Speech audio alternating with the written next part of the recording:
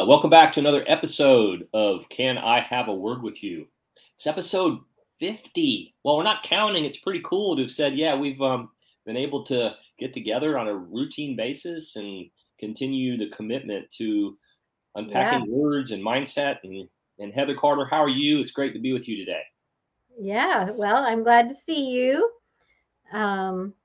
Hopefully I'll see you in person sometime soon. Bruce and I think I mentioned this. I don't know if I mentioned this before, but Bruce and I have a friend here who has, her boyfriend lives, we figured out about 3 minutes or something like that from your house. And she drives down there once or twice a month. So one of these days, probably after Berkeley's wedding, I'm going to hitch a ride and meet Bruce in person. For those of you who don't know that, we've never actually met face to face. And well, skin to skin, I guess, because I've seen your face, but that's about it. So maybe we can record a podcast in person. I know. That'd be unique, wouldn't it? In the same room. That'd be so great. I hope you like me. You might be around me and think, oh my gosh. What did I get into, right? He's terrifying. Hey, that's a two-way street. As our friend would say, that's a two-way street. Well, a lot of people can really only handle me for like 15 minutes. So, we'll see what happens when you have to be with me for more than 15 minutes. Well, we could break it up into like episode visits where, okay, that one's over. That was fun. See you in another couple hours. That's right. We'll go change it out. But well, no, this has been so much fun, and I tell you, I've learned so much, and we've gotten some great feedback and some really nice reviews about how we I don't know, if we pay a little attention more to kind of the words we say out loud and the words we say to ourselves, and when we say them, right? We talked in a previous episode about the minutia of when the little things are going on, how important that self-talk and interaction with others can really be to just change the trajectory of our day or of our emotion, of our purpose. So we're going to unpack another word today, and I know it was one that was on your heart. So why don't you introduce it to us?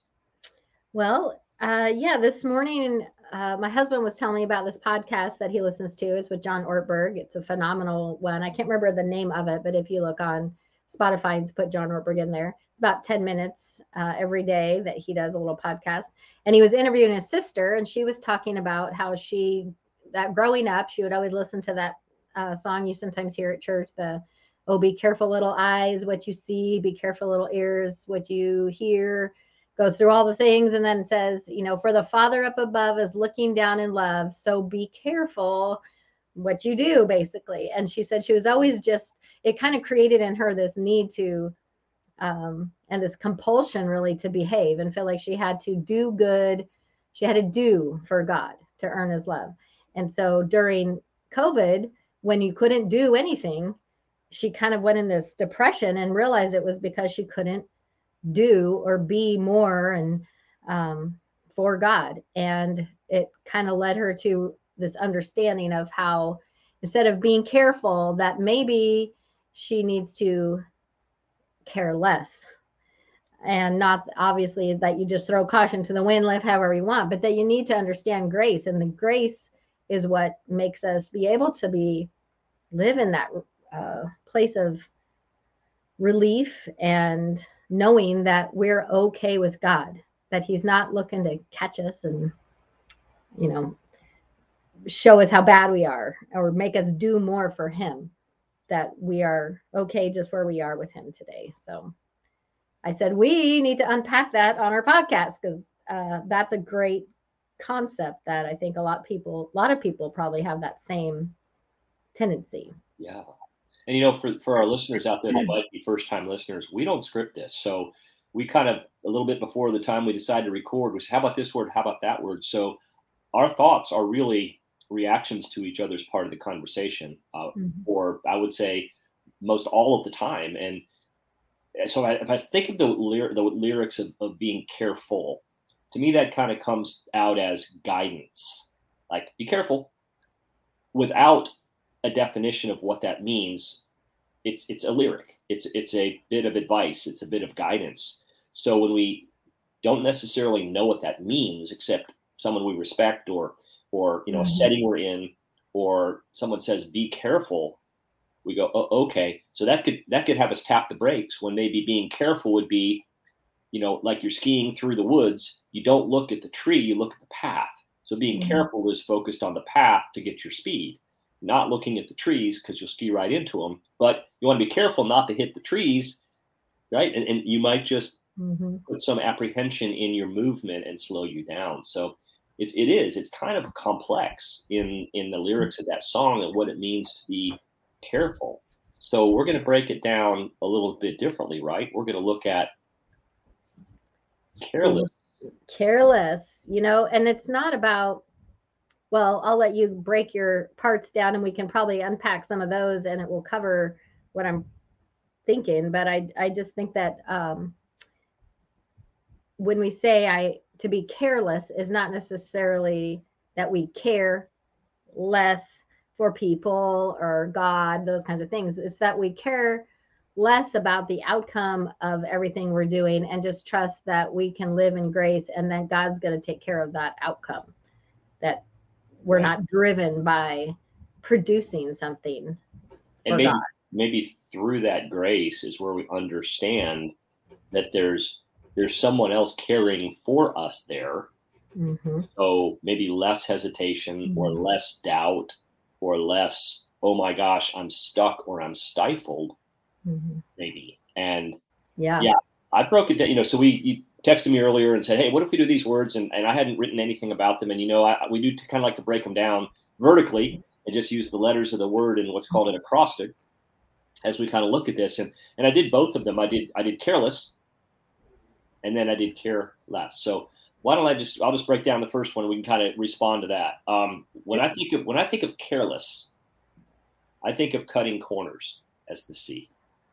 Like if you're careless, are you going through all of the steps, or are you rounding some of them? I think about running the bases and missing a base, and you're careless, you could be called out if you're seen not touching that base. The A is my attention distracted? Am I being careless? Am I running with scissors? Am I, doing the things that we would say maybe would be dangerous because my attention is distracted? We could all talk about where's our phone when we're driving, right? Is our attention distracted? The R, I'm at risk of preventable errors. Right? Are there things? Maybe it's careless in words I use. Maybe it's careless in a quick reaction to something that if I were caring more or were not being as careless, I would be thinking, maybe reading the room or thinking the other person's feelings or having some empathy. When we're careless, we may shut those things down and not employ them. The L then is, the E is extremely dangerous, right? If we're careless, are we over our skis? Are we faster than we should be? Are we out of control? To me, sometimes could be careless. And the L is lack of focus. Am I all over the place? Am I distracted? Kind of went back to that already. The E is, am I making emergency reactions? Like if I am careless, things will be moving faster than they actually are because I'm not in attention and in that moment. So I'm going to have to respond or react with maybe an emergency feeling. The S is, maybe I seem disinterested if I'm careless. So that could be in an interaction, that could be in a meeting, that could be an attention to detail, it's something, a project at work, something like that. And then the last S, when I'm careless, there are seldom good results. So that's where I was thinking. My mind was going with being careless versus, not kind of maybe that's the opposite end of the lyrics of the church Bible song that you were talking about, is that, wow, that might be the extreme if we're careless. Right. Yeah. Careless, I'm not sure that, if you take the word as a whole, there's really nothing good about the word at all. It's just careless. It's irresponsible. It's, like you said, dangerous. It's reactionary. But I love the idea of caring less of people. Let's just take that off the table so no one ever even questions that while we're talking, because we're not obviously saying care less about people. But there's a lot of things in our lives that we need to care less about, care less about the outcome. We do what we do and we trust the results to God. I was thinking while you were talking about caring less about what other people think about us. Caring, that's a huge one. Image management, it's wrapped up in that. Like, we need to care less about that and care more about what God thinks of us. And we know that He loves us unconditionally, and we don't have to prove ourselves by um, all the things that we're doing for Him, or the people, even the people we're helping. That none of that's going to get us in better standing with God. That is so powerful. Caring less about the surroundings, maybe the ring we're in right now, or the maybe circumstances. Obviously they're important, but maybe focusing more on, like you said, the grace, the unconditional love that we have, from Christ, that can, change our eyes and keep our eyes in the place where we should care, and maybe diminish some of the others. So I thought about care space less, which I think is where we really want to focus. What is, when I think about that, I go to a lot of the music and a lot of the sports that I played as I was growing up, and not being the biggest guy, not being the fastest guy, not being the best reader of music. I found that when I kind of got into a flow, when I was calm and collected, I was able, things happened more naturally. And maybe that's the gift of athleticism, or the gift of coordination, where when you try to force things and care too much about how you're doing something. So being calm and collected helped me in that sea of being careless. The A is aligned and on point. And for that, it's focused on not the foot of the cross by itself, but the open tomb as well. Like, focused and aligned on that point, that that Jesus died for our sins, but it didn't end there. Like, he told us he would come back and redeem us through rising from the dead. So those two things would be like aligned and on point with that. Then I'm able to care less about other things. The R, resolved in faith. If my care is there, then other things can become less, maybe. And then the E for care is embodying confidence. Sometimes when we have less of a focus on the outcome and stay more in the process, talk about that a lot in work projects, or in sports, athletics, performance, any kind of movement. If you're focused in the process, not on the outcome, like you had said, that allows me also to kind of care less about the things that aren't in that moment. Why don't we stop there, and then I'll break down the word less when we're done. Any comments? Talk to me about that. What are your thoughts? Yeah, I think there's so many areas that I need to care less. I think I really do struggle a lot with what people think about me, good or bad. And that is a problem because that tends to give me, it defines me if I let it. It defines me. If you think good things about me, then I feel good. And if you're disappointed in me, then I feel like I'm disappointing. So unless I keep God in that spot and care less about what you think, care less about what people who don't like me think, or whatever it might be, I have a tendency, and sometimes a compulsion, to try to control what other people think about me one way or another. And I need to care less about that and care more about what the God of the universe wants from me. And regardless of what other people might think as a result of that. So, man, that's a big one, I think, for me. I think what I might hear there is that you're not saying I could care less with attitude or with any kind of bravado around making a point back to your perception of that.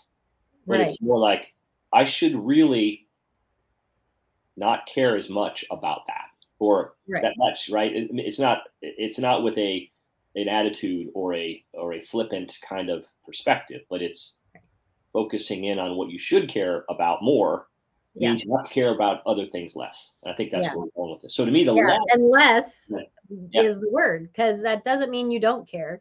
It doesn't mean I don't care about other people or care about, how they perceive me, but I need to care less so that it doesn't get in the way of or overshadow what God has for me to be or God has for me to do.